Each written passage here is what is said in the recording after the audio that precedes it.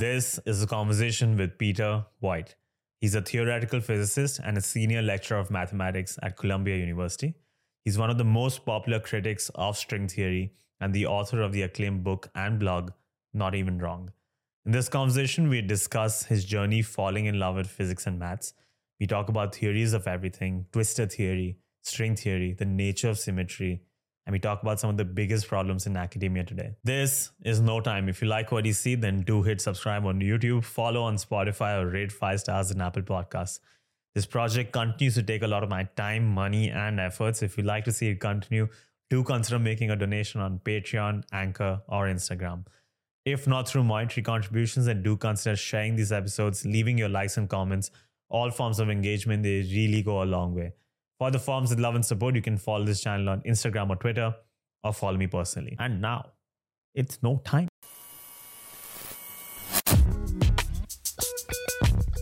I would like to start off with 2 quotes. The first is by Albert Einstein. The name might ring a bell. Who once said that pure mathematics is, in its way, the poetry of logical ideas. The second quote is by Bertrand Russell, who said that the pure mathematician, like the musician, is a free creator of his world of ordered beauty. Around 50 years ago, you were poring over books of astronomy in a local public library when you pulled on this book on astrophysics, and you discovered that you really need to understand mathematics to understand the equations that calculate the structure of stars. Let's go back to that time. Let's go back to the 1970s when you first discovered mathematics. What was that feeling like? What drew you into maths in the first place? And like Einstein and Russell, were you immediately able to spot the poetry in mathematics, the creativity, the music, and the beauty of maths? Well, it's actually a little bit different. I should make it clear that I actually first got really more seduced by the physics. So I was learning the mathematics as I went along, and I always loved mathematics. But the thing that really first seduced me was kind of learning about astrophysics and about astronomy, and then about the seeing that there are these equations which describe the interiors of stars, and that by solving this equation, you could understand what was going on inside a star, which I thought was amazing. So I wanted to kind of know where do these equations come from. So part of it was the amazing fact that mathematics could describe the world, but also as I learned more and more, it became clear that there were these kind of amazing, deep ideas about physics that were behind this. And I again started to learn more physics and really became very much seduced by the whole story of quantum theory and quantum mechanics, especially. It's which has this truly amazing history, and the whole history. It's a history about physics and about philosophy, about people trying to understand the world in a very different way. And it's also a story about mathematics, that there's also it also really required new mathematics. So that was kind of the initial progression. Later, when I went to college, I was majoring in physics, but I took a lot of mathematics courses. I took some very challenging mathematics courses, and even took some graduate courses in math when I was undergraduate. So that was, but the beginnings were more in physics, and to me, the interest in mathematics was always very much wrapped up with the physics, with the fact that this this really beautiful abstract mathematics was not what was showing up also at a very deep level in the physics, and so there's this deep connection between the real world and deep mathematics. Was there a point where your love for mathematics started to surpass your love for physics, or you completely deviated away from that path? Well, not really. I think it's always, to me, what's always been most fascinating is the way the two are linked. Right. And so I started out my career in physics. I got an undergraduate degree in physics, a PhD in physics, and had my first postdoc were in physics. But throughout all that time, I was very interested in the mathematics behind the physics, what was going on. And my PhD research project was, it was about physics, but it involved some very challenging mathematics. It involved a lot of topology and geometry, and so from early on, that's true. And then when I got a postdoc, I went to Stony Brook, I was at the Institute for Theoretical Physics there, mm-hmm. but it was it's actually in the same building as the math department. It's not in the building of the physics department. It's kind of the top floor of the mathematics department building. And so I actually spent I ended up actually spending, I think, more of my time talking to the mathematicians there than to the physicists, because I was more interested. I was learning more from them than from. I wasn't so interested in what the physicists were doing, and so that was kind of the beginning. And then from there, there's a long story about my career, but I ended up. One reason for ending up in mathematics departments was that I could actually get a reasonable job in a math department, which was not so easy in physics. But if the job situation were different, maybe I would have stayed in a physics department. Yeah, we will definitely talk about the job situation. But I have a follow-up question for you here. Edward Frankel, professor of mathematics at University of California, Berkeley, he had once said in an interview that mathematicians are insulated from society because it is such a pure subject. It draws in very specific psychological types. For me, mathematics was a refuge from the cruelty of life. In your book, Not Even Wrong, you talk about the divergent path that maths and physics had to take in the 20th century, where you have described instances where many physicists who were struggling with the problem, they could have easily solved the problem if they just reached out to the mathematicians in the same institution, or even shared the problem with the mathematician that they're having lunch with on a daily basis. What is your take on the current state of maths today? Do you think people in academia still feel that mathematicians are working on really abstract ideas that have no connection to the real world, that are not tangible at all? Or do you think it's trying to come together again after that fork it took in the 20th century? Or maybe I'll go as far as saying they have to come together if you have to solve any of the problems. I think it's, one reason I wanted to write a lot about it in that book was that I think it's actually a very complicated story. And there's really, to me, if you look at it, it's a complicated and really fascinating story, especially the story of the relationship between mathematics and quantum mechanics, of figuring out what how to understand quantum mechanics and mathematics. And it's a complicated story of, in some ways things diverging, but also things coming together, and continual discovery of these, fascinating deep points of contact between the subjects.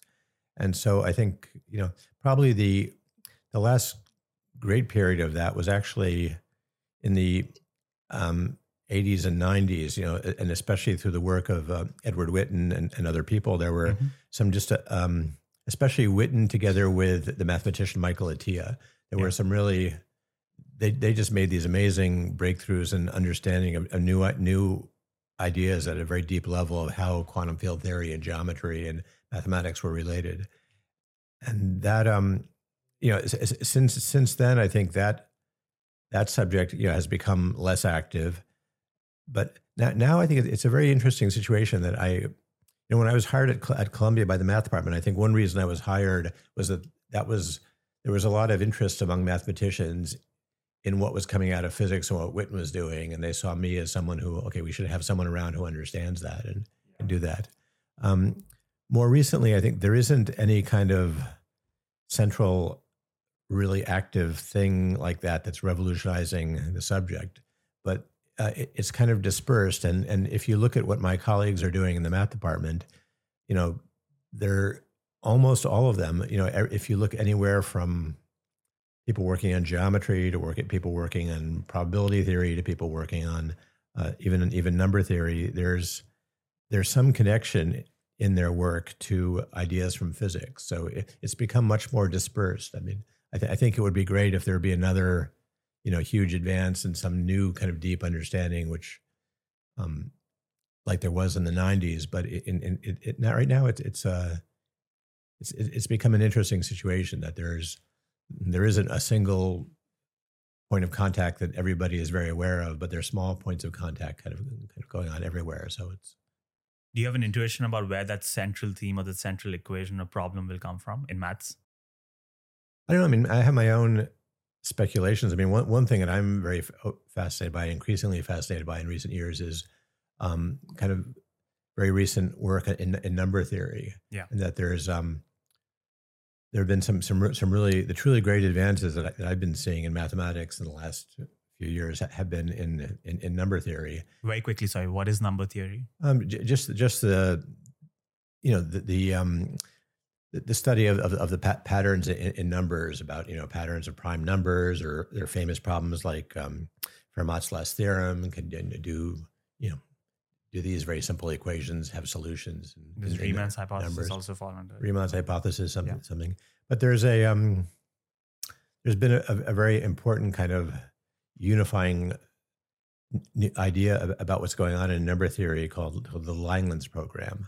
Right. And that's been going on since the 60s. But just recently, the past few years, there have been some breakthroughs in understanding about the relationship between geometry and number theory. There have been some new ideas about how geometry and number theory work together. And some of these ideas about geometry that are occurring in number theory, that they are very much the same or similar ideas to exactly some of the things that were going on when I said in this great period of breakthrough in the 90s about the relationships between geometry, topology, and physics. Yeah. So that whole story has started to anyway, there's some recent breakthroughs in number theory that may actually make connection with that story. So, if I had to guess, where some great breakthrough in understanding would come from, of the sort that I'm interested in, it would be more in that further work on these connections between number theory and geometry, and to actually see structures there which connect up to some of the very fundamental structures in our understanding of physics. You have made your prediction for maths. Let's talk about one central problem that's plaguing physics for the last 30, 40, or even more than that years, which is the problem of the search for this elusive theory of everything. So let's introduce this topic. What are grand unified theories? And then what is the theory of everything? What is the problem we're trying to solve? What are we trying to unify? Okay, so what happened? So when I, so I went to college. I went to Harvard College in 1975, and that was a period, and started studying the physics department there. That was a period that was just 2 years after kind of this huge set of breakthroughs, which culminated in 1973 in something which is now called the Standard Model. So there's this kind of beautiful mathematical structure called the Standard Model. It was developed throughout the 60s and kind of came together in 1973, and it just does an amazing job. It does too good a job of kind of explaining everything about what particles do. So everything that we see when we study particle interactions, and no matter how high in energy you collide them at a collider, or whatever experiment you do to any accuracy, this theory describes it perfectly. And it, and so it was, a lot of the people who had been responsible for developing it were at Harvard, and it was this huge kind of era of triumph there. All this new data was pouring in, which agreed perfectly with the theory. And so, some of the great people who had been like Glashow and Weinberg, and who'd been working on this for the last decade, they were being kind of completely vindicated, and it was an amazing time. And then, but there was actually kind of an ambitious idea around the same time. It literally, a year or two after the Standard Model first came in 1973, around the same time, there was also beginnings of attempts to kind of further unify, to take the Standard Model has a few different pieces in it, and the idea was to try to find some kind of way to fit those pieces together into something which would be in principle, explain a bit more and predict a bit more than the Standard Model. Mm-hmm. And that was what these so-called grand unified theories. And actually it was people at Harvard who were the main people doing this, Howard Georgi and Shelley Glashow. And that, so these are called grand unified theories. And it's really an attempt to do better than the Standard Model, and to have more unification, to unify like the strong and the weak interactions together. And so that's grand unified theories. The other big open question then remains is what to do about gravity. So besides the Standard Model, you have a very good theory of gravity, how gravity works, due to Einstein from early in the 20th century, and that theory has some intriguing relations to the Standard Model. It uses some of the same geometry, but it has if you try and treat it the same way as the standard model, and you try and quantize it in the same way, that you get into technical problems, and so that's was kind of the other big open problem is what about what about getting a consistent quantum theory of gravity, and then the hope was that you could maybe solve both of these problems. You could get a grand unified theory and also one that included an explanation of gravity. And that's the sort of thing that people would often call kind of a theory of everything. Because at that point, you brought together all of the known kind of fundamental theories we have in physics. But so it's it was I think somewhat of a joke to call it that. But that's anyway, that's what people typically mean by that. Yeah, so many jokes in physics have just stuck. Like Big Bang the name was meant to be a joke, and now that's stuck as well. Why is there a need to unify theory of general relativity and quantum mechanics? These two tenets in physics that work really well independently, but why is there this need to bring them together? Well, I mean, to my mind, the best argument is one of aesthetics. That you've got these, why you got these things that look kind of the same, but they're somewhat different. That you really should actually properly understand what the real relation between them is. And but the other good argument is one of kind of consistency. You can kind of, unfortunately, they're not the sorts of things you can go out and experimentally test, because the energy regimes are too far from what we can create. But you can, in principle, create physical systems where you would need both quantum theory and gravity are operating, non-trivially together, and then the current theory doesn't really have a good answer to what's going to happen if in those regimes. So there is kind of consistency and having a theory that really gives you an answer, and all the times it's supposed to, really require kind of a better understanding of how to fit them together than what we have now. Is it possible that maybe there isn't a theory of everything? They are meant to be two separate structures. It's possible. Okay. But I would just say that everything that we see, these things, that they're not two completely different things. They're two things with a lot of really intriguing relations between them. A lot of the same mathematics, and one thing that's fascinated me, that I've been very interested in recent years, especially, is thinking about reformulating. There are a lot of different ways of mathematically writing down this gravity theory in different ways, and there are certain ones of them which look very much like the same structures in the standard model, and those these are not new ideas. People have been looking at these for years, but I've certainly been kind of very fascinated by exactly how some of the exactly how there really are very good ways of thinking about gravity, which are not that well known, which are very, very, very close to what goes on in the standard model. Quantum gravity is one of the problems that physics is trying to solve. We're trying to find this theory of everything that might bring them together. Let's talk about one theory that you put forward that might be a step in the right direction, which is twistor theory. But first, let's assume that I'm a 5-year-old, not hard to imagine at all. Let's assume, it's a big day in my 5-year-old life. I'm learning about a theory of everything, as all 5-year-olds do. How do you explain twistor theory to a 5-year-old like me?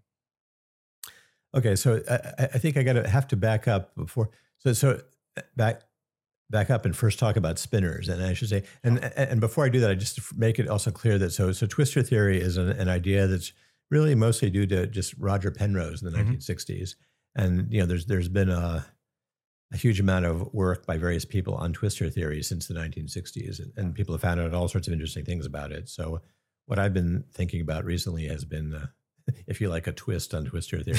Yeah. But really to explain it, to back up, I think it's important to really think about first to try to understand what spinors are. So twistors, in some sense, are something that goes beyond the idea of spinors, but spinors are very, very fundamental and very, very kind of not physically intuitive things, but with a really beautiful mathematical structure. But so one thing to say about spinors is that they're really fundamental to our physical theory, in the sense that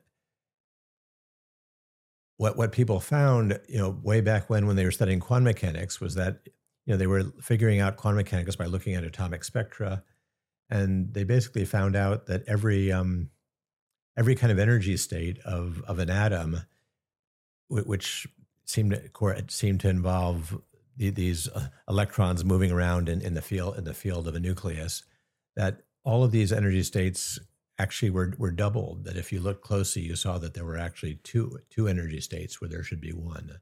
And you could see one thing way to see this was by putting the atom in a magnetic field, and then the energy levels would split a little bit. Okay. But there was this kind of this twofold doubling of everything. So quantum mechanics was confusing enough, but all of this. If you ask what's the state of an electron, you had to all this confusing thing about its momentum, where its position, its momentum, Heisenberg's uncertainty, et cetera. Yeah. But you had this other weird thing. It had kind of two states, not just one. And so and then anyway, so there was an understanding that you had to think about this new kind of degree of freedom, and it was called a spinor degree of freedom, because it actually behaves. It does something very non-trivial when you rotate a system. If you take a system and rotate it around, these two states kind of move around. These two states move around in between each other. So there was something about this twofold extra degree of freedom, which was also involved with geometry and with how the system behaved under rotations.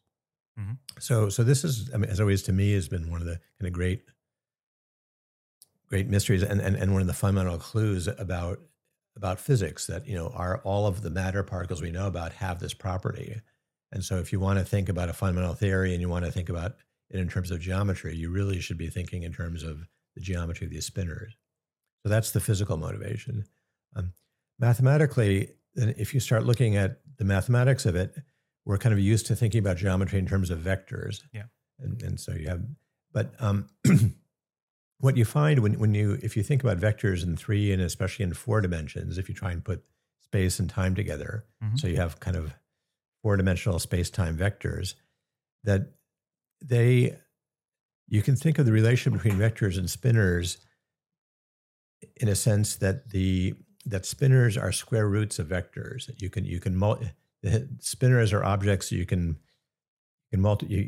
put two of them together and in a sense to create a vector. Okay.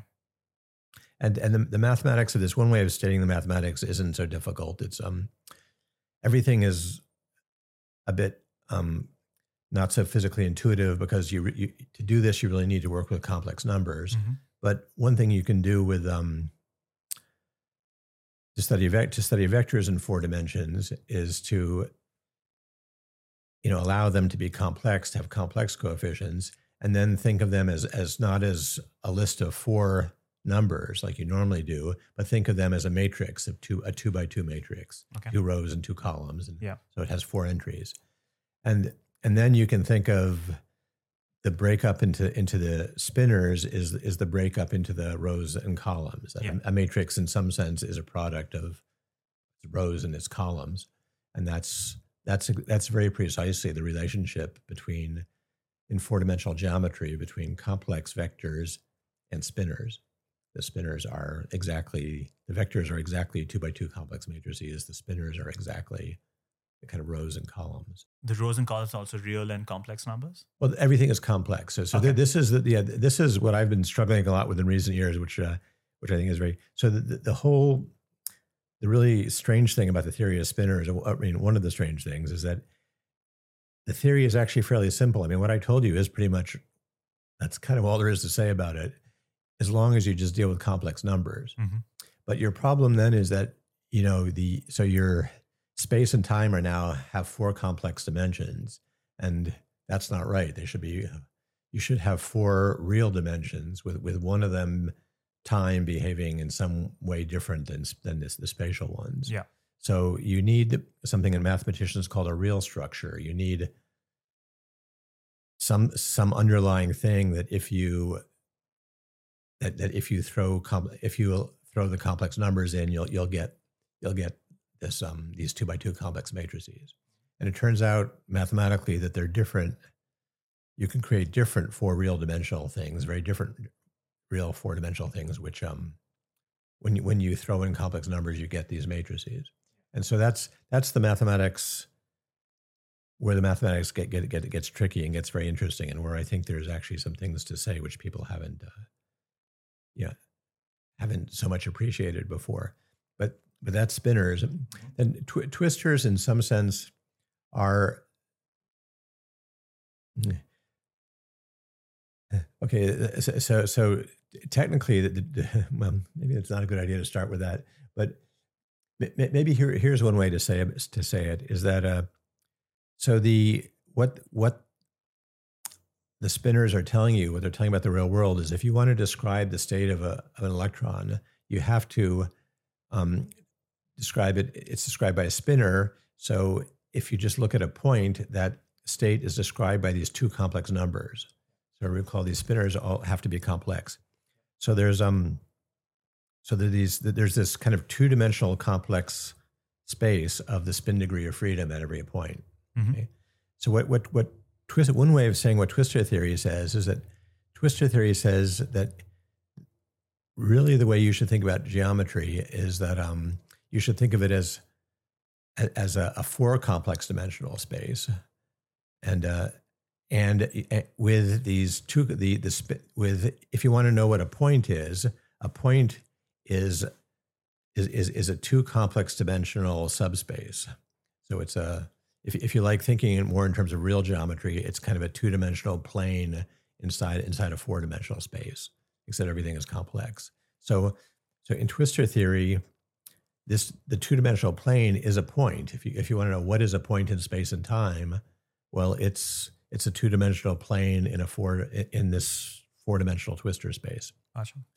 And so one of the beautiful things that this does is that it makes, in our normal understanding of geometry, these spinners are very mysterious objects. Why are you taking square roots of vectors, and what's going on here? And from the point of view of twistor theory, it's completely tautological. If you want to know, if you ask the question, what is this spinor degree of freedom space at a point, twistor theory tells you it is the point.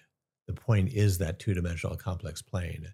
So these kind of answers to why spinners and where do spinners come from becomes just tautological. But twistor theory is a very, very different way of thinking about space and time, because points are these complex two-dimensional planes, and so the geometry is very different, and it's anyway, maybe that's enough development of that for now. Just so I summarize that correctly, instead of imagining points in space-time, now you're imagining those points as planes within a much higher four-dimensional space. Yeah. And once you reimagine those points as those planes, it's entirely new structures that you can now start working with and create some fantastic branch of mathematics that you can work with. Well,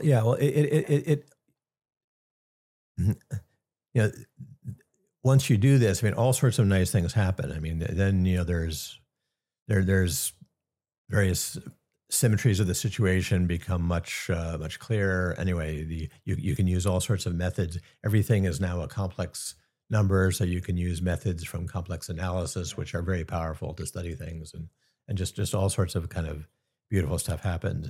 But this stuff was kind of, it was Penrose who first realized this, and then lots of people in the 70s and 80s worked out a lot of the details of this.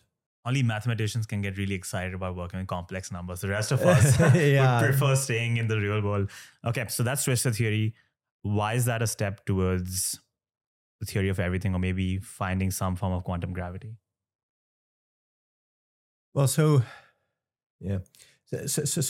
Penrose, when he developed it, he was very Penrose wasn't. He came out of a tradition of studying general relativity, so he came up with these ideas by studying general relativity, and so this Einstein's theory of general relativity is a geometrical theory, and so rethinking Einstein's theory in terms of twistors gives you kind of a new way of thinking about Einstein's theory, and there are new things you can do, and this is what one thing that Penrose and his collaborators were really fascinated by.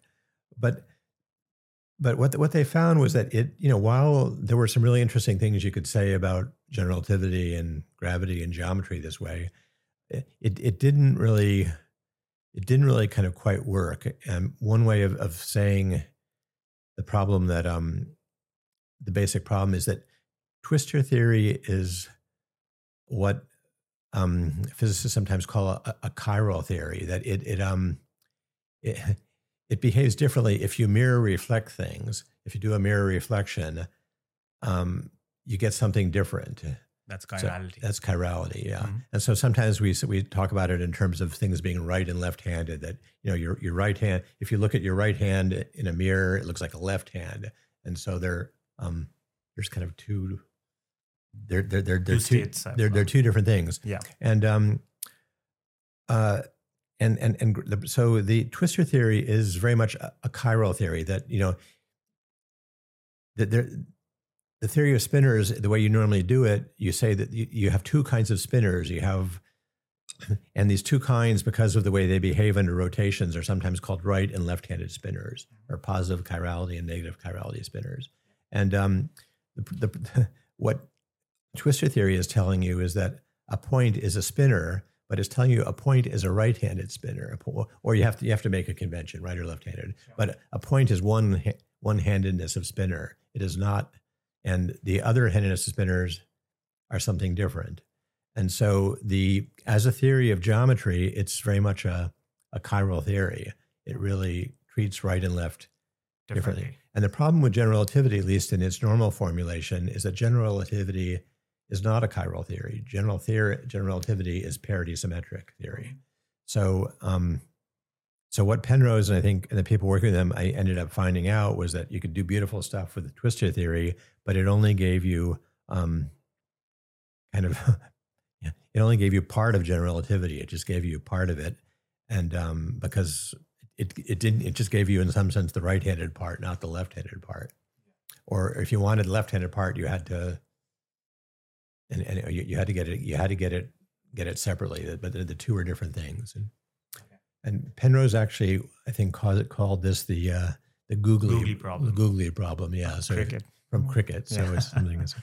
But I think one thing that I think Penrose realized and had fascinated people in the subject a long time was that while gravity is a parity symmetric theory, it's non-chiral.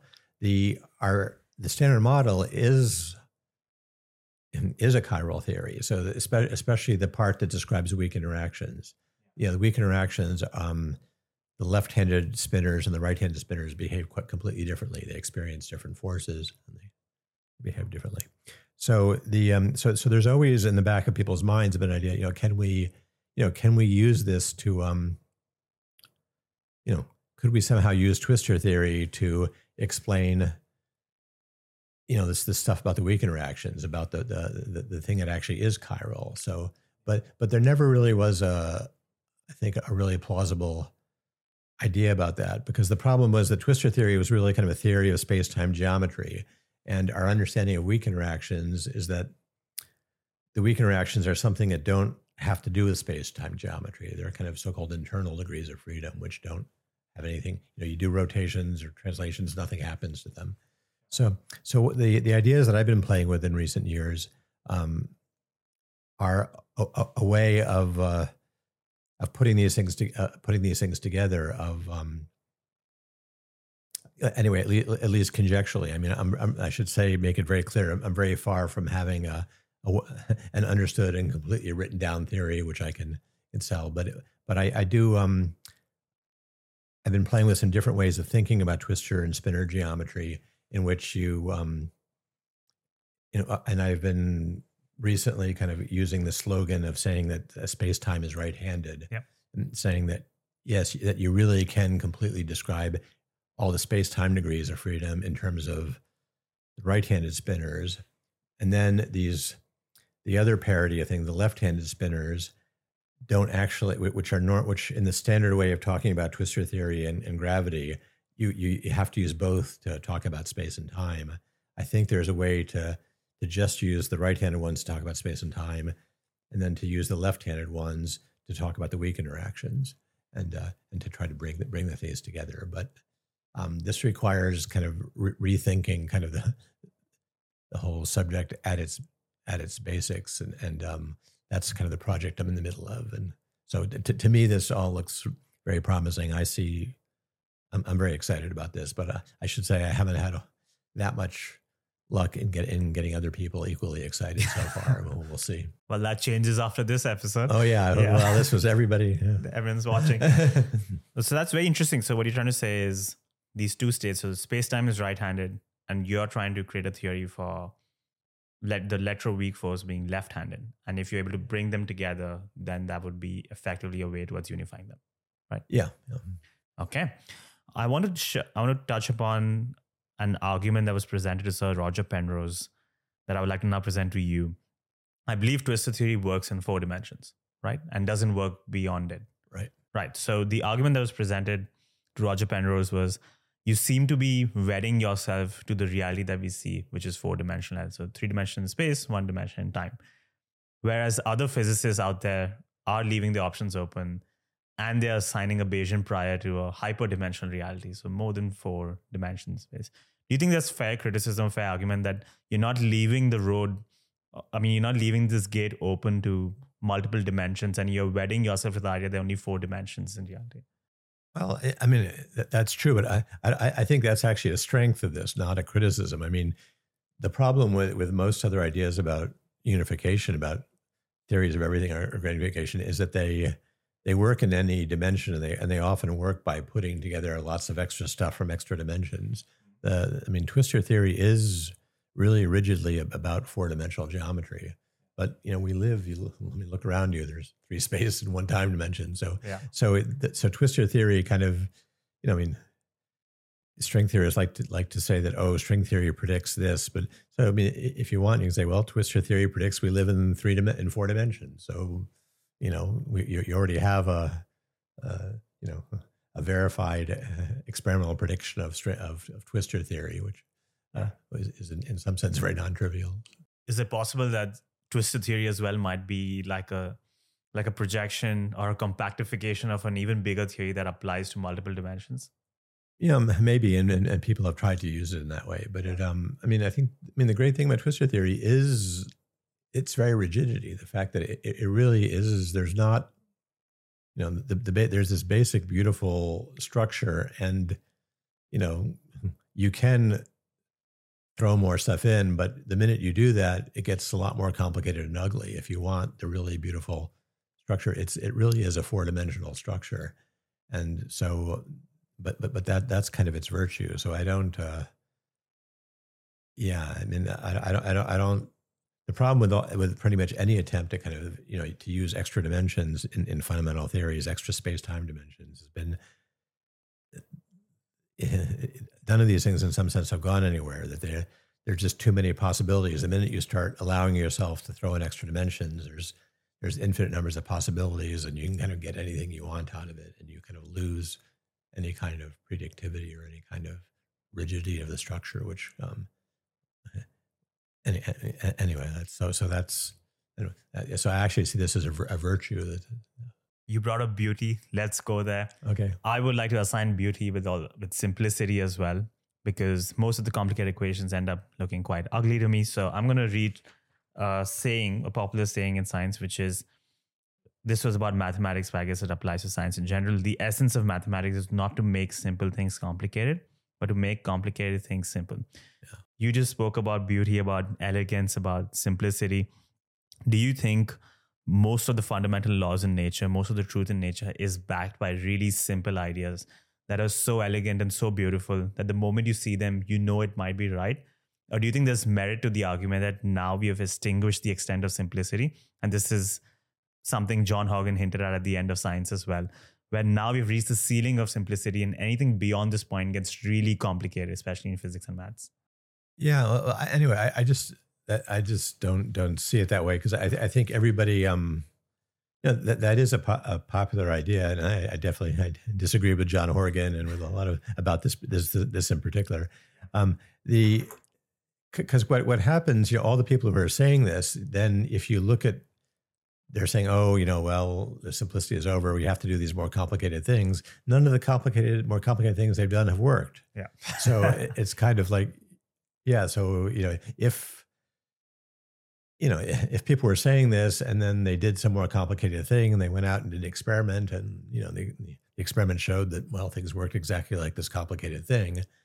Okay. I'd have to say, okay, well, I guess that's what's happening. But, they decide to make things more complicated, and they make a more complicated version of the standard model, and they announce that this is the way the world has to work. And then you turn on your new accelerator in Geneva and you find out that it just doesn't work that way. So that all of these things have really fallen on their face.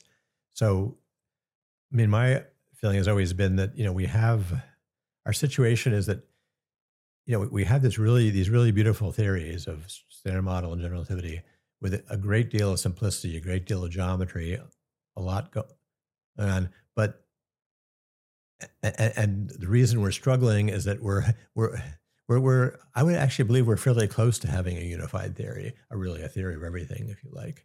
And that we're struggling because we're not there yet. We still are missing a couple, one or more kind of deep ideas about how all these things fit together. And so we're kind of looking at this beautiful but not quite right structure that still leaves questions open, and that still has things that you look at and go, wait, how does that?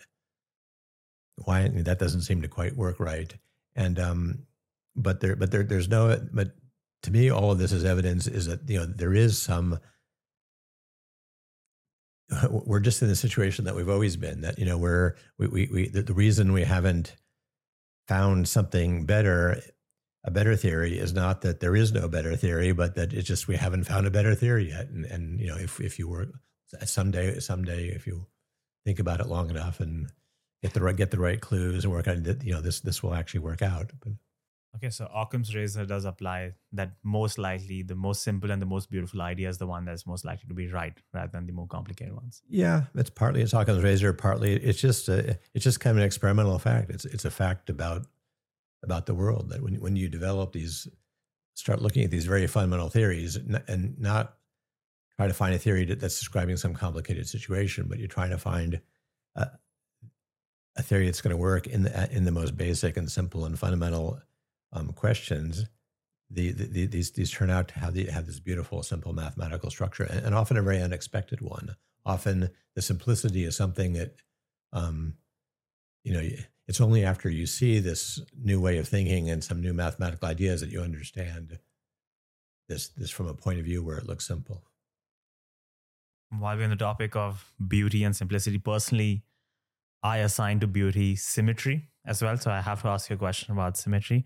In his book, The Tao of Physics, Fritjof Capra says the following words about symmetry, where he says, the discovery of symmetric patterns in the particle world has led many physicists to believe that these patterns reflect the fundamental laws of nature. During the past 15 years, a great deal of effort has been devoted to the search for an ultimate fundamental symmetry that would incorporate all known particles and thus explain the structure of matter.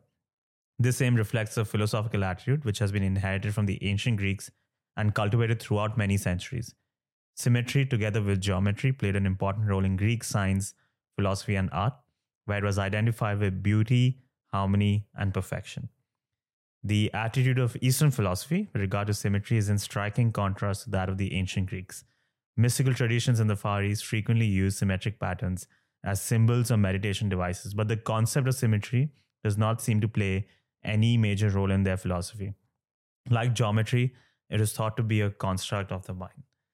So what is your take on symmetry? So many schools of thought, so many ideas, so many ancient traditions, so many current ideas as well, whether it's symmetry transformations, symmetry groups, symmetry breaking, supersymmetry, all of them are centered around this mysterious, beautiful concept of symmetry. Do you agree with the Greeks? And maybe this is something Herman Weyl as well alluded in this book, Symmetry, that symmetry represents something fundamental in nature? Or are you more in the camp with Eastern philosophers where you think it's just a construct of the mind, not necessarily fundamental? I'm afraid I'm in this way. I'm very much a pure Westerner. I don't. I'm with the Greeks on this one. So yeah, and the story of Capra's and his book, I think, is kind of interesting. That he, as I was saying, so this standard model came together with these new ideas came together in around 1973. And Capra, was trained as a physicist and developed a lot of his ideas about the world, which he wrote about in his book, just a few years before, in 70, 71 or whatever. So he, at the time, before 73, and people figured this out, the most common attitude among physicists was that, well, all our attempts to kind of, to come up with to explain things in terms of new geometry and new symmetries have all been failing. It hasn't been working out. And that if we go and look at what happens with strongly interacting particles, they're doing all these complicated things. And, there are a couple symmetries, but the basic, it just gets more and more complicated. You start hiding these things at each other and they just do more and more complex stuff. And there's no obvious symmetries to it.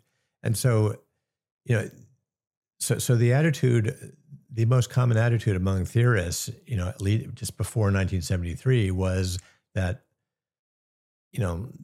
these beautiful symmetric theories were not,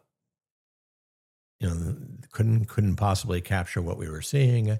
And so, so ideas like what Capra's talking about is, well, maybe you need some very different way of thinking about this in a fundamental way, which doesn't involve symmetry.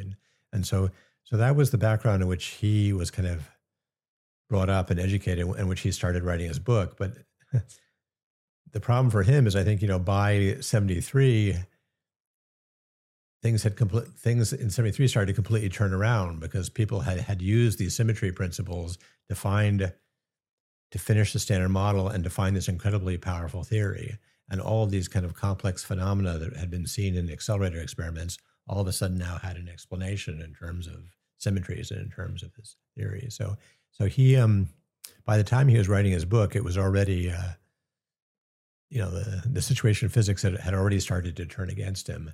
And I think, yeah, so that book, I think when it finally came out, it was already a little bit, it had already been kind of disconfirmed by what had happened in 1973, even though it took people a while, to find the true experimental evidence for it and to really believe it. And I'm somewhat suspicious that we're in somewhat of a current situation, because if you look at what's going on in physics now, there's also a lot of the things that people are working on are, well, I mean, the technicality is a little bit different, but they're somewhat, they're actually closer to what people were doing, in Capra's time in around 1970. People were developing some ideas about very different ways to formulate physics, which didn't involve the same kind of deep symmetries at the shortest possible distances. And so they were doing something called S-matrix theory. And if you look at the S-matrix theory ideas of the late 60s, they're actually much that what people are a lot of people are doing now in theoretical physics is quite close to that philosophy. And my suspicion is that we're in a similar situation, that a few years from now we'll kind of realize that just as those ideas weren't really the right thing to do in the late 60s, that they're not the right thing to be doing now, that there is some new symmetry principle or some new idea about geometry which is going to come in and tell you something new, which is going to explain these things that you're trying to explain in this much more complicated way. Okay, so you're firmly in the camp of Western philosophers. You think symmetry is fundamental. Do you think if you are in that camp, then you're also assigning a Bayesian prior to the design argument and the existence of a creator? I don't really have any. I don't really see any kind of relation to that. So this is where, I mean, well, symmetry could be intelligent design. It could be, or yeah. I mean, where we are in this physical world, and we have this amazing and complicated relationship to it, and what the and anyway, what the underlying meaning of this existence in this world is I don't have any. I don't think anything. Nothing that I know about physics or math really, I don't think actually tells you anything about that. I mean, it tells you about what this thing is, but whether our kind of relationship of our consciousness to it and our and larger issues about where did this come from and is it part of something else? It doesn't. It kind of is silent on that. I feel like it's like the sword that's hanging over you when you study Twistors. As you start to unveil these beautiful structures, do you never wonder, like, has this been designed? Like, how is it the way it is? Yeah. I don't know. I mean, there's another way philosophically of thinking about it. It's just that it's, it's kind of the only way possible for these things to work. I mean, it's kind of, that's in some sense, one of the big mysteries is that, there is this very deep relationship between these theories of reality and these mathematical structures. But mathematical structures, as we normally think about them, are much more general. There are all sorts of possibilities, and you could, in principle, have all sorts of fundamental theories. But there's something very special. There's kind of in some sense there's one mathematical structure which is kind of primary or which is distinguished in some sense, and that's the one that governs the world. And why is that? Why that one? And if we understand mathematics better, maybe there will become some clarity as to, okay, if you really understand what mathematics is, what's the right way of thinking about the mathematics at the deepest possible level, it become clear, oh well, there's something very, very special and about one particular mathematical structure, and then that describes the real world. It's a very pretty picture, but how you want to relate that to any kind of normal human concerns is I'm not sure. Okay, fantastic. I think that was a fantastic explanation of twistor theory. As a 5-year-old, I've been following. I've not lost you so far, so that's amazing. I also came across this theory called string theory. You have definitively said that string theory is not a step in the right direction. But before we go there, just to quickly introduce the topic, what is string theory? Why did it originate? What problem was it trying to solve? Yeah, so actually the origins of the theory is exactly in this the situation I was talking about of the late 60s, that you had these strongly interacting particles doing very complicated things, the standard kind of symmetries and the standard kind of ideas about quantum field theory didn't seem to work. So people were developing different ways of trying to describe this. And one thing that they developed was string theory, which one way of thinking about it is that you, if in some sense our most fundamental theories now really kind of involve kind of point-like particles at a fundamental level, that those are the elementary constituents. That in string theory, instead of having point-like particles, you have your elementary objects are kind of loops. They're kind of one-dimensional closed loops, or maybe they've got ends. Yeah. So that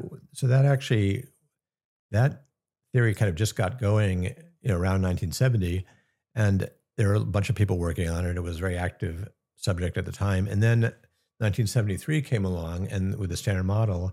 And then once people started to realize how powerful the Standard Model was and how this really agreed with this explained everything that people have been trying to explain now with string theory.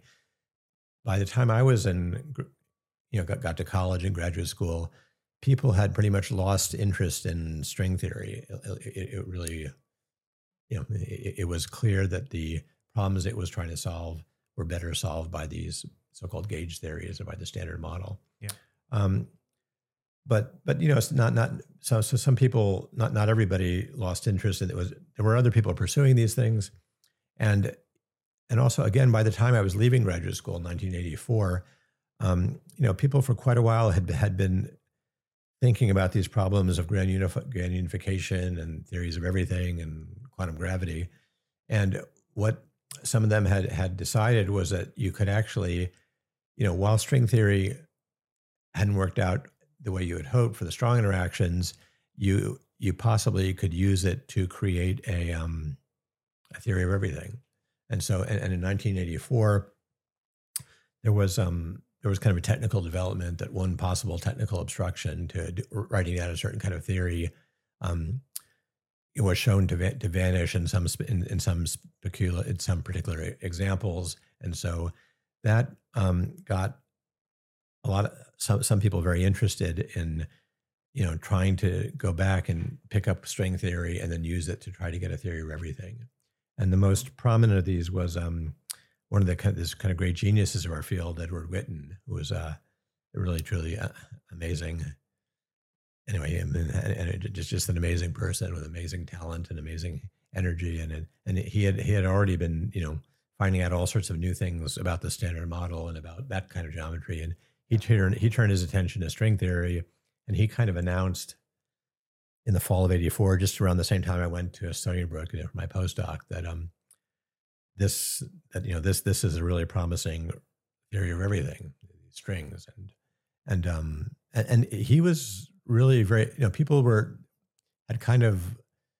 out of other good ideas about what to work on these problems, and he was incredibly influential. So a lot of people took this very seriously, and I also know most of my friends who were postdocs, they all had kind of the same story. They all at some point would come to me and said, "Oh, I went down to Princeton to talk to Witten about what I'm working on," and Witten listened carefully and nodded his head and said, "Oh, well, that's all very interesting, but you really should be working on string theory because this is really this is where everything is going." And so, he had a huge influence in terms of turning the field to string theory and string theory. But I was kind of always somewhat of a skeptic from the beginning, because the problem with it was kind of exactly this problem with extra dimensions that we were talking about, that this argument that string theory made sense in some certain situations. Part of the idea was that the strings had to be moving in 10 dimensions. So you couldn't develop a consistent theory of strings moving in 3 space and 1 time dimensions. You could, it seems, develop a consistent theory of strings moving around in 9 space and 1 time dimensions. So you had 10 dimensions, and one argument is, well, great, we've got a kind of like twistor theory. Okay, we've predicted the number of dimensions. The only problem is they're predicting 10 dimensions, and so you had to kind of explain, well, what about the other 6 dimensions? Where did they go?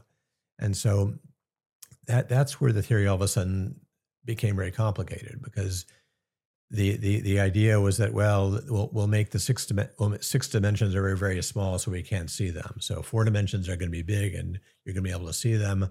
6 of them are going to be really, truly microscopic, and so small we can't actually see what's going on.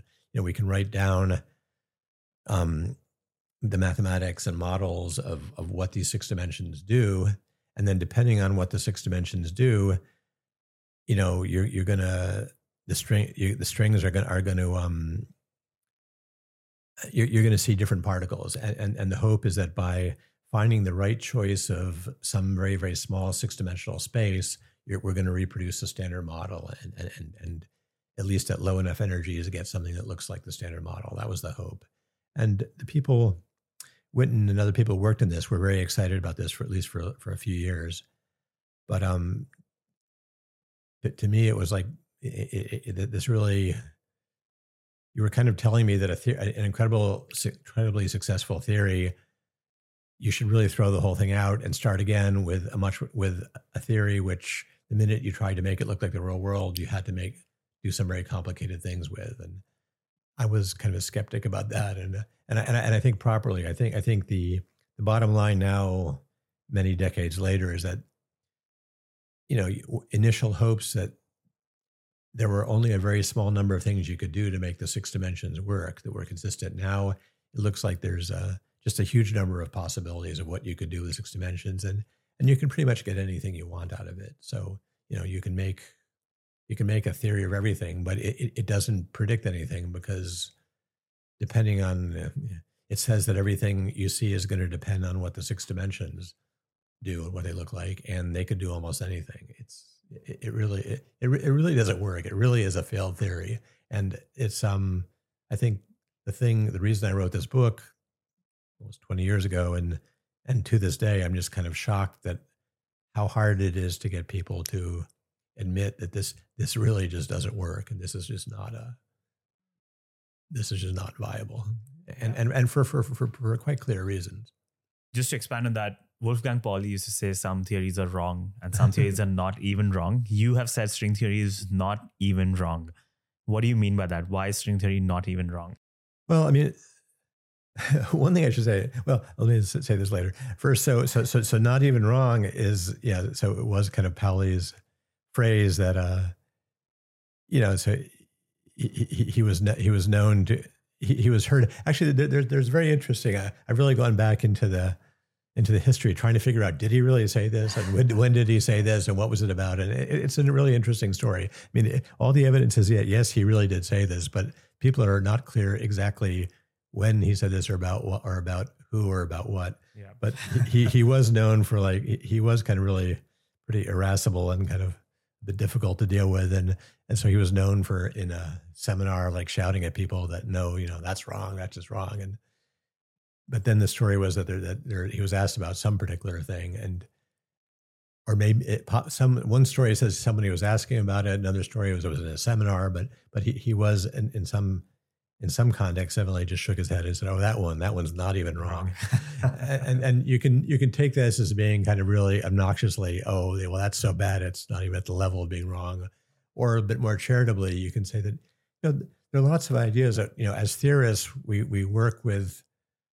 When you start thinking about an idea, a good example of my is that the ideas I'm playing with Twistors. I mean, these are also not even wrong at this point.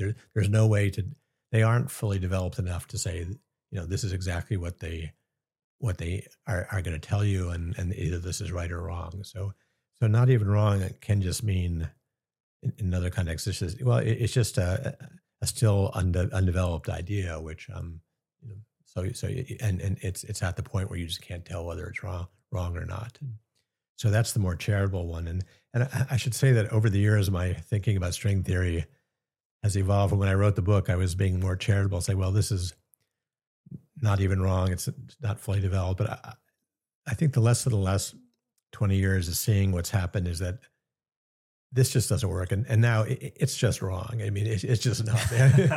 I think actually not even wrong may not even be the right word for string. Is really not the word for string anymore. It's just a wrong, failed idea. And that's all there is to it. You have presented a case for why string theory is not even wrong, or it's just wrong now. Unfortunately, I have no string theorists here today to defend the case. So I'm going to take up that responsibility. Go for it. I'm going to play devil's advocate. I'm going to stand up for string theory in their absence. I'm going to list down some popular defenses of string theory against criticisms like yours. I would love to hear your thoughts on them. So let's start. Jim Gates, theoretical physicist at Brown University, he once said that string theory is broken out into the consciousness of the general public before we are finished. Many benefits of exploring string theory are not spoken about. It has allowed us to think deeply about subsequent ideas like calculating the force between electrons, holography, weak-strong duality. All of these are spawned from string theory. I'm going to add to that something Matthew Kleban said, professor of physics at New York University, who was on this show last month. He said that along the way of studying string theory, you learn about condensed matter systems, classical theories of gravity, superconductivity. I'll also add to that what Brian Greene said, your colleague at Columbia University, who said that string theory is a rich source of material that has kept people deeply engaged in moving the frontier forward. Do you think there's value in this argument that even if the primary thread of string theory, pun not intended, even if the primary thread of string theory is facing this dead end, or it's not falsifiable, it's not productive, just continue to work with this framework is creating so many positive externalities and these powerful ideas like the ones I've listed?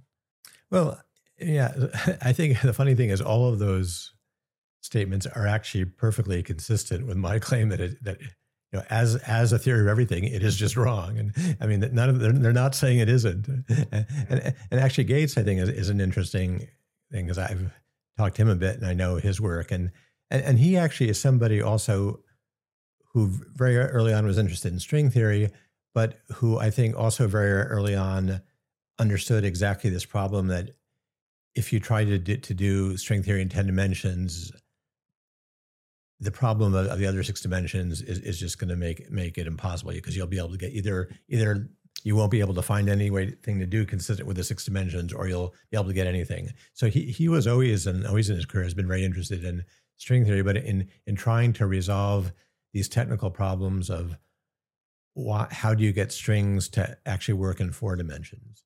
So he's gone in his own route and been interested in things, but I think he early on, I think would actually agree with me that what the theory, everything that Witten was trying to sell everybody, it was not going to work. It was just wrong. So that's an example. But all of them, I mean, they're all saying, well, okay, this didn't work out as it was supposed to, but because of it, we've done all these different things, and there's a very, very long list. Gates has his list, Brian has his list, Matthew Klebin has his list of all these things, and they're all, I mean, it's not that none of these things have any value, but to be honest, and the people who work on them are often very enthusiastic about them, about, this is a great idea, and it kind of evolved. So what's going on a lot is you see people now saying, well, string theory is great and string theory is wonderful because, of such and such a subject, which actually isn't string theory, doesn't have anything to do with string theory, but we ended up working on it because of trying to solve problems in string theory. And, okay, but the problem with all of these things is that, maybe not to name any names, but one of the big problems with string theory was just the huge amount of hype that the claims were made for it publicly, which really just were not true, which were unsustainable, which really were way excessive. And a lot of it was just due to the enthusiasm of the people involved. I mean, the story I told you about Witten, I think, is a good example. I mean, he's a genius. He's brilliant. He was very enthusiastic about these ideas. So, people would come to them and he would tell them, drop what you're doing and work on string theory. It's the greatest thing in the world. But he was wrong. People are very enthusiastic about the things they work on. You have to be enthusiastic about the things you work on to keep doing it. But, a lot of, anyway, if you look into what the actual details of what these different people are telling you about, they're a combination of things which don't have all that much connection to string theory, and also ideas which a lot of ideas which have been overhyped in some of the same ways and by some of the same people as string theory was. If I was a string theorist here today, wouldn't I challenge you with the same question that the work that you're doing with Twistors is similarly, like you said, not even wrong, it's not falsifiable at this stage? So why would I not extend the same argument and say there's no point in pursuing this even further, even if you might discover something else along the way? Well, it's I think what I'm doing is different, just in the sense that it's very, as I said, unfortunately, I haven't really gotten anybody else very interested in it. So, and I'm not the most brilliant person around. I'm not the most energetic person around. So I've been thinking about this, and the more I see about it, I'm very enthusiastic, and I feel like I'm making slow progress. But this is just me, working, doing a lot of other things in life, working part-time on this, and not the smartest guy around. And it's, and I anyway, I think I'm getting somewhere, but this is very different than kind of 40 years of the smartest people in the world and by the thousands working on something and it not working. It's a different situation. Let's do another defense of string theory. In an article titled On the Essence of Discovery, Matthew Klebin, once again, he said that what precisely is the definition of theories of physics, and why must all of them live or die by experiment? Since long before the 17th century, and even more so today, mathematicians have unabashedly pursued abstract ideas with no connection to experiment whatsoever. Cosmology was almost entirely unmoved from experiment until the 20th century, when advances in telescope technology made the relevant observations possible. He also cites the study of percolation that found real-world applications much later. And he ends with, the essence of discovery is that you do not know what you will find until you look. Brian Greene also said something similar in an interview where he said, maybe we don't have the technology to work with the energy levels that string theory predicts at the moment. That doesn't mean that we shouldn't work at the moment, because at some point technology will catch up, like telescopes caught up with cosmology. And at that point, it will all make sense. What is your take on these? Well, I think, Yeah. So, I mean, one of the main misunderstandings of the argument I was making in my book, and I would make, is that I'm not, I mean, there is a strong argument against string theory that, look, nobody's tested it. You haven't been able to predict anything that you could go out and measure, and nobody's actually done any measurement that agrees with it. So this is a problem. So that's, but as maybe it's clear from explaining kind of my views about mathematics and physics, that I'm actually,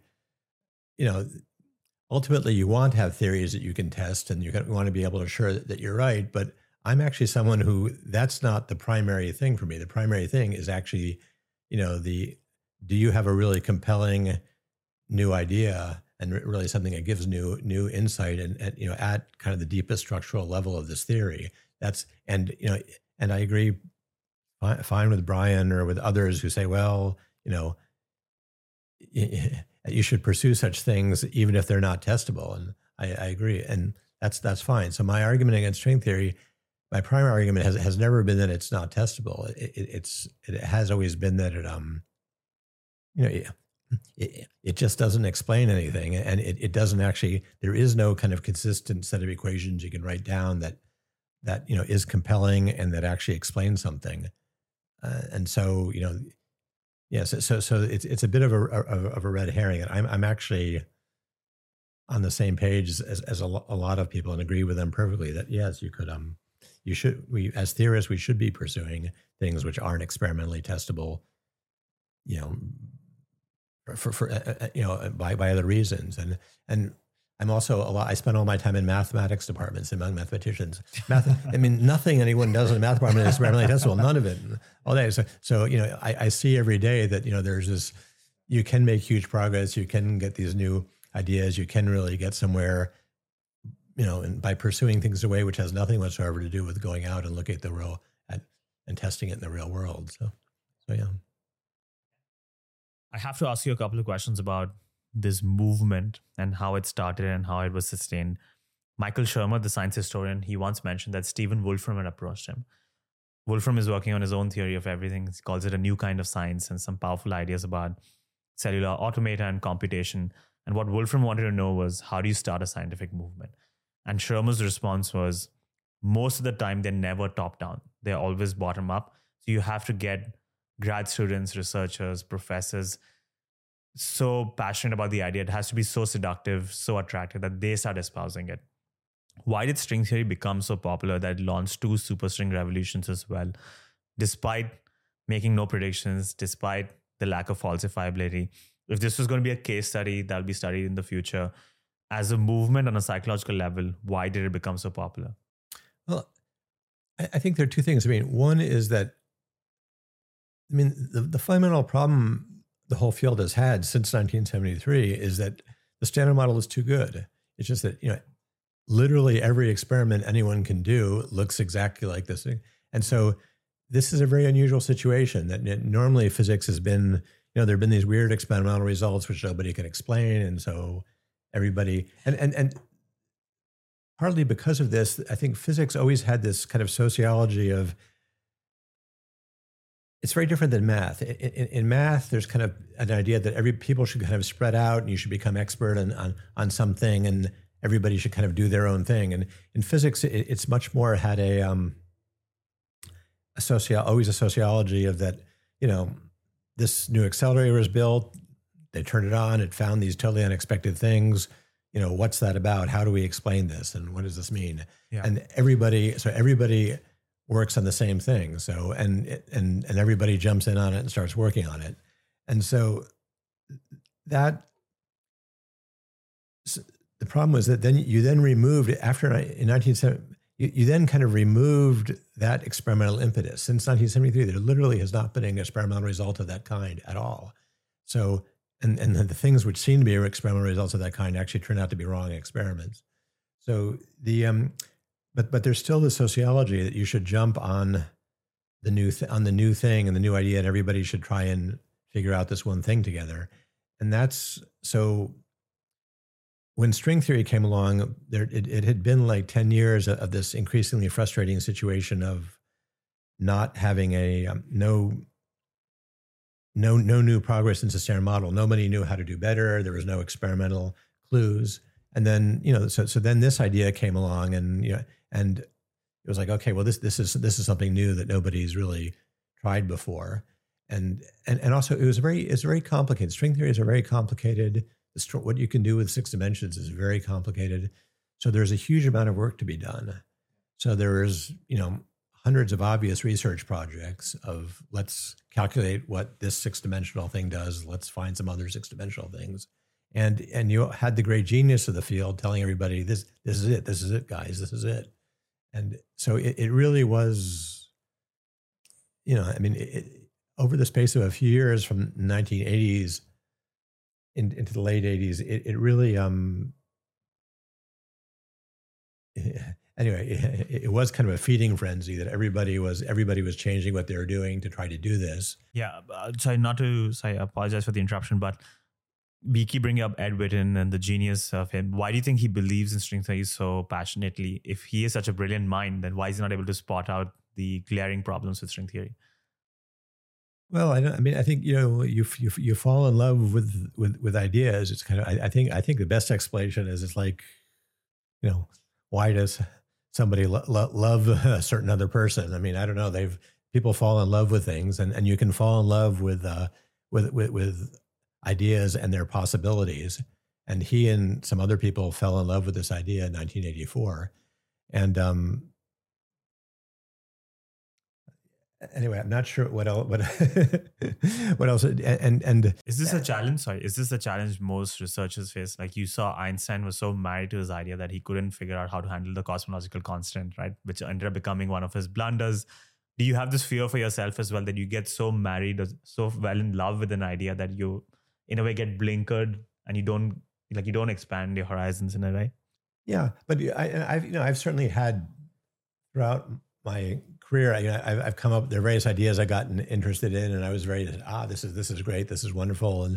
But the reason I'm actually very excited about the Twistors is this is the first time that this is normally what happens is you do this and then you work on it for a few months or a year or two, and then you start, and as you work on it, you find out more and more things wrong with it. You find out more and more this doesn't work, or if you like this, whatever your love interest, you start to realize, find more and more of their flaws, and this doesn't the imperfections, and so and then sooner or later you say, okay, well, that really wasn't such a great idea, so I better try something else, and that just anyway. So the question is more kind of why that hasn't happened, but with string theory, but with Witten, I think that there is a very interesting analogy to Einstein, actually. So Einstein also, after general relativity, he never really accepted quantum mechanics and quantum field theory and what these really, really powerful ideas about quantum theory and geometry, which ended up creating the Standard Model, were things which, he never was interested in. He didn't really want anything to do with that. He had a different idea. And his idea, he had this idea that I'm just going to, I use geometry in a certain way to get general relativity. There are more things to be done with geometry. I can look at more exotic geometries. I can put in extra dimensions. I can, and those doing that, and doing that is going to give me a unified theory, a theory of everything. So that's what he was doing. And so he actually spent, the last 20 years of his life or so at the Institute, working in love with this idea of generalized geometries are going to give me this theory of everything. And Witten's office is kind of just down the hall from where Einstein was doing this. And so it's not, it's not there is a precedent. Yeah. In your book, there's a chapter titled The Only Game in Town, where you talk about this problem in academia. You describe this self-sustaining bubble that's being created around string theory and physics in general, which is now so toxic that if there's a grad student who wants to get a PhD or a research position, or a postdoc who's looking for a tenure-track academic job, professors looking to publish the papers, or looking for grant money for their summer salary, all of them have to play by the rules that have been set by the string theory community. Some have gone as far as calling it the string theory mafia that controls the community, which plays on this problem in academia, which has been developing over the years, which Eric Weinstein has coined as the embedded growth obligation. Can you expand on this issue in academia today? If I was a grad student starting out today, why would it be tough for me to step away from string theory and explore my own thing and not play by their rules? Yeah, well, it's more complicated than that, and it's become even more so, since I wrote the book. I mean, this book was written over 20 years ago. Yeah. What's going on now is actually kind of strange. Is that you actually, if you remain a true believer in string theory and say, I'm going to just keep doing exactly this because I believe this, despite what Peter Woit says that it doesn't work. The problem is most other people in the field have actually realized this isn't working. That this vision that seduced Woit and others in '84 has not panned out. You're not going to get a job doing it. You're going to have a lot of trouble getting a job doing that. So actually, there are actually a lot of students who kind of, as they're going along, they read Brian Greene's books. They get very seduced by this and start to believe this, and then they start working on it. And they these days they find they can't get a job either. You're not going to get a job doing. I mean, maybe you can do it. It's very, very hard to get a job that way. So, but the underlying problem that I think drove all this is still the same, which is that this is a subject that's very appealing, very seductive. A lot of very smart people go into it. So, in very rough numbers, I was looking at these numbers when I wrote the book. In very rough numbers, you're talking about maybe 100. Let's just stick to the U.S. Maybe 50, 100 people getting PhDs in this subject in this kind of fundamental theoretical physics, whether it's string theory or other things, and each year. And then if you look, how many permanent positions are there, new permanent positions are there doing this each year. And now you're talking about 5 to 10. So there's kind of a factor of 10 between the people getting PhDs and actually permanent jobs for them. So this creates a dynamic that, if you get a PhD, even if you get a PhD from Harvard or Princeton in the subject, and you want one of those 5 permanent jobs, you really have to do everything right. One possibility is you can go out on your own and make a brilliant Einstein level advance and change the field to get a job. You could do that, but if you're not Einstein and you're operating in a normal way, it's not so hard to get a postdoc, but in a few years I'm going to need a permanent job. What am I going to do?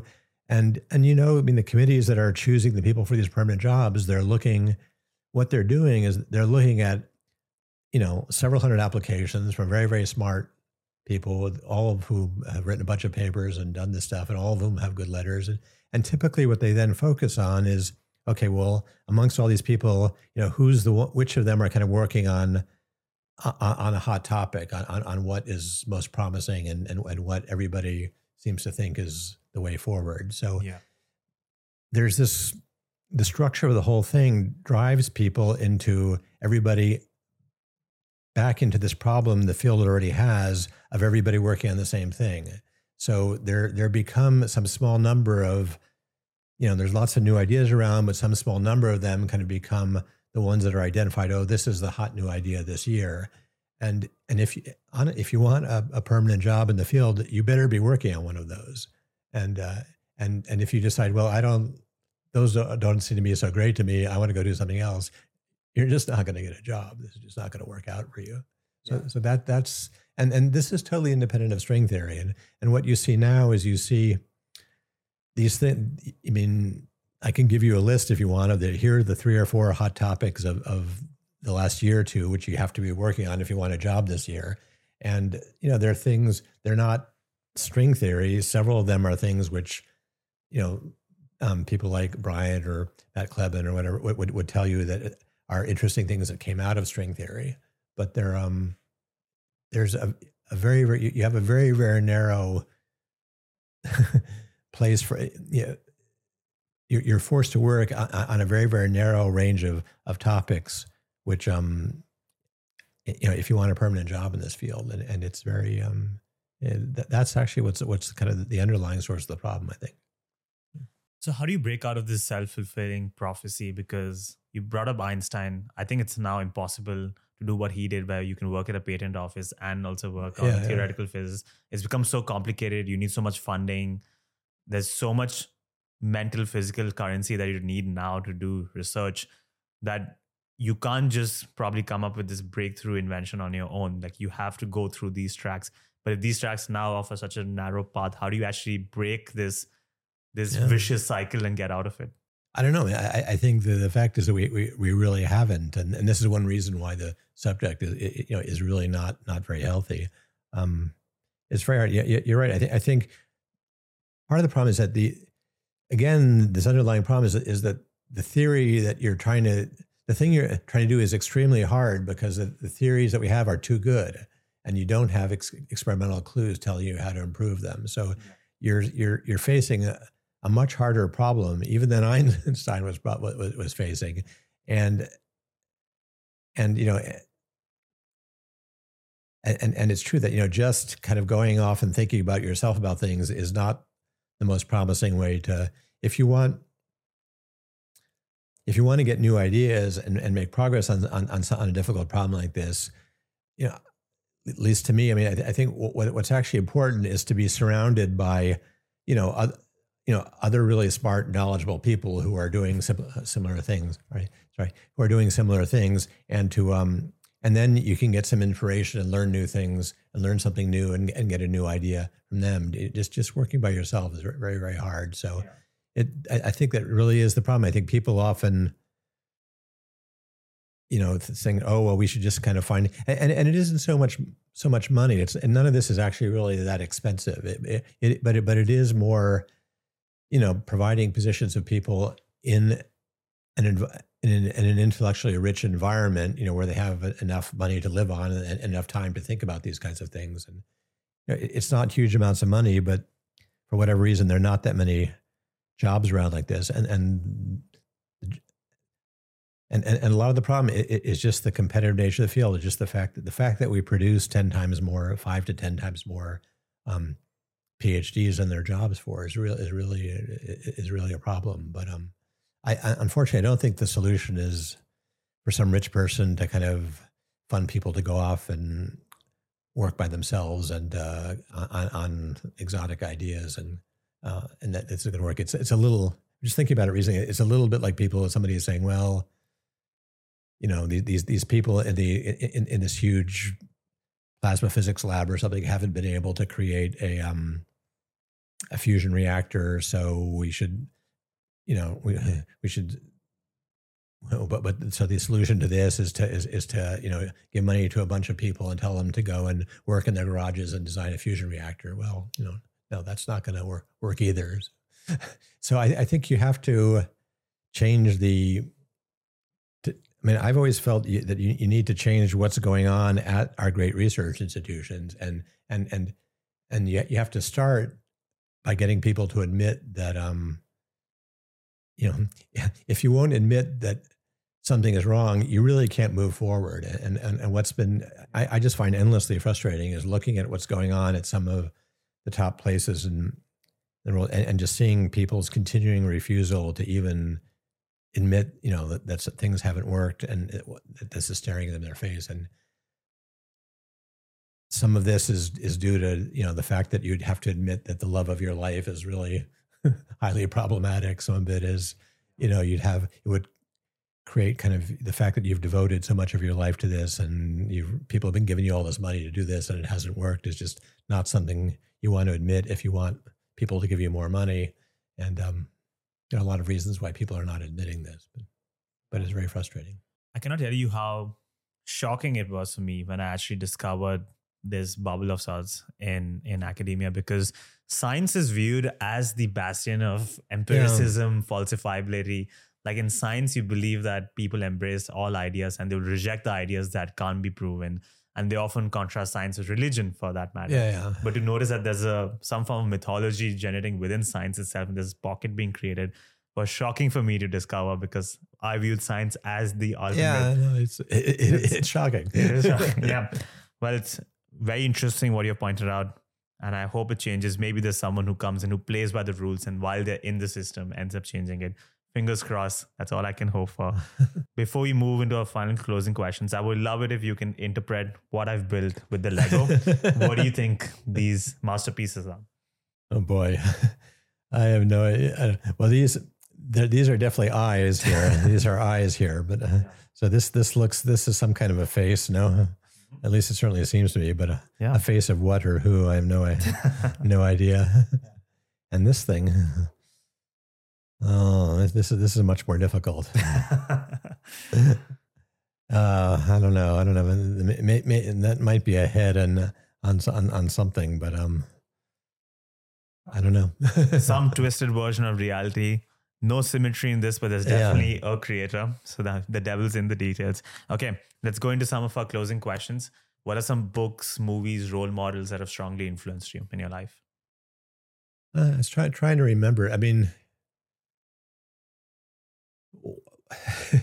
a lot of the problem with it, books or things were role models. I then later on in life kind of decided this maybe there was something this was kind of problematic. So actually, I remember one of my experiences. I remember when I was a teenager was and learning about quantum mechanics was I was reading about the whole story of the history of quantum mechanics, and about some things written by people involved in this. And one is Werner Heisenberg wrote some. There's some wonderful essays and some books about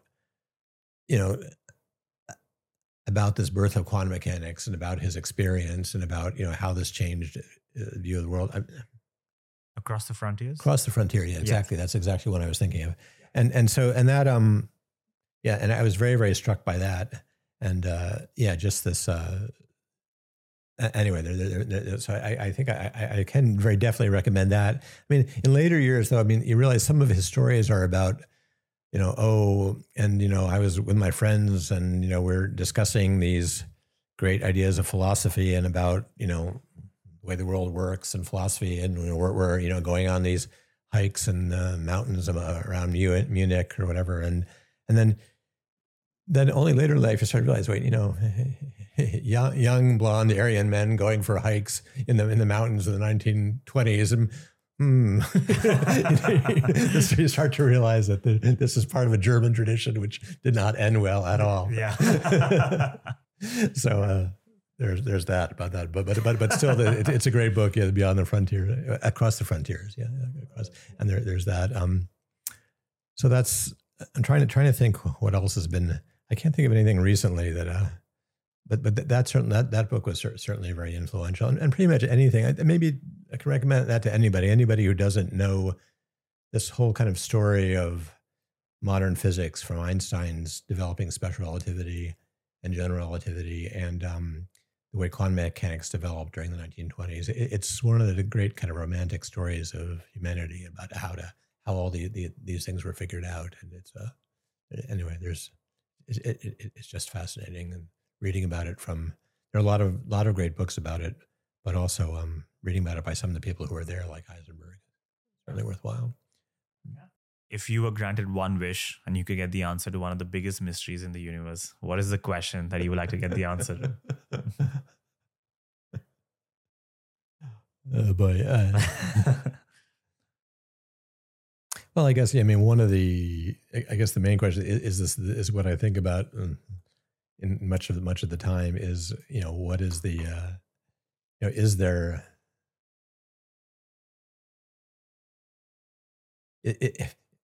how is there some better, more unified theory than the standard model, possibly including gravity, and what does it work? What's the math? What is that mathematical structure that's going to make that work? So that's the.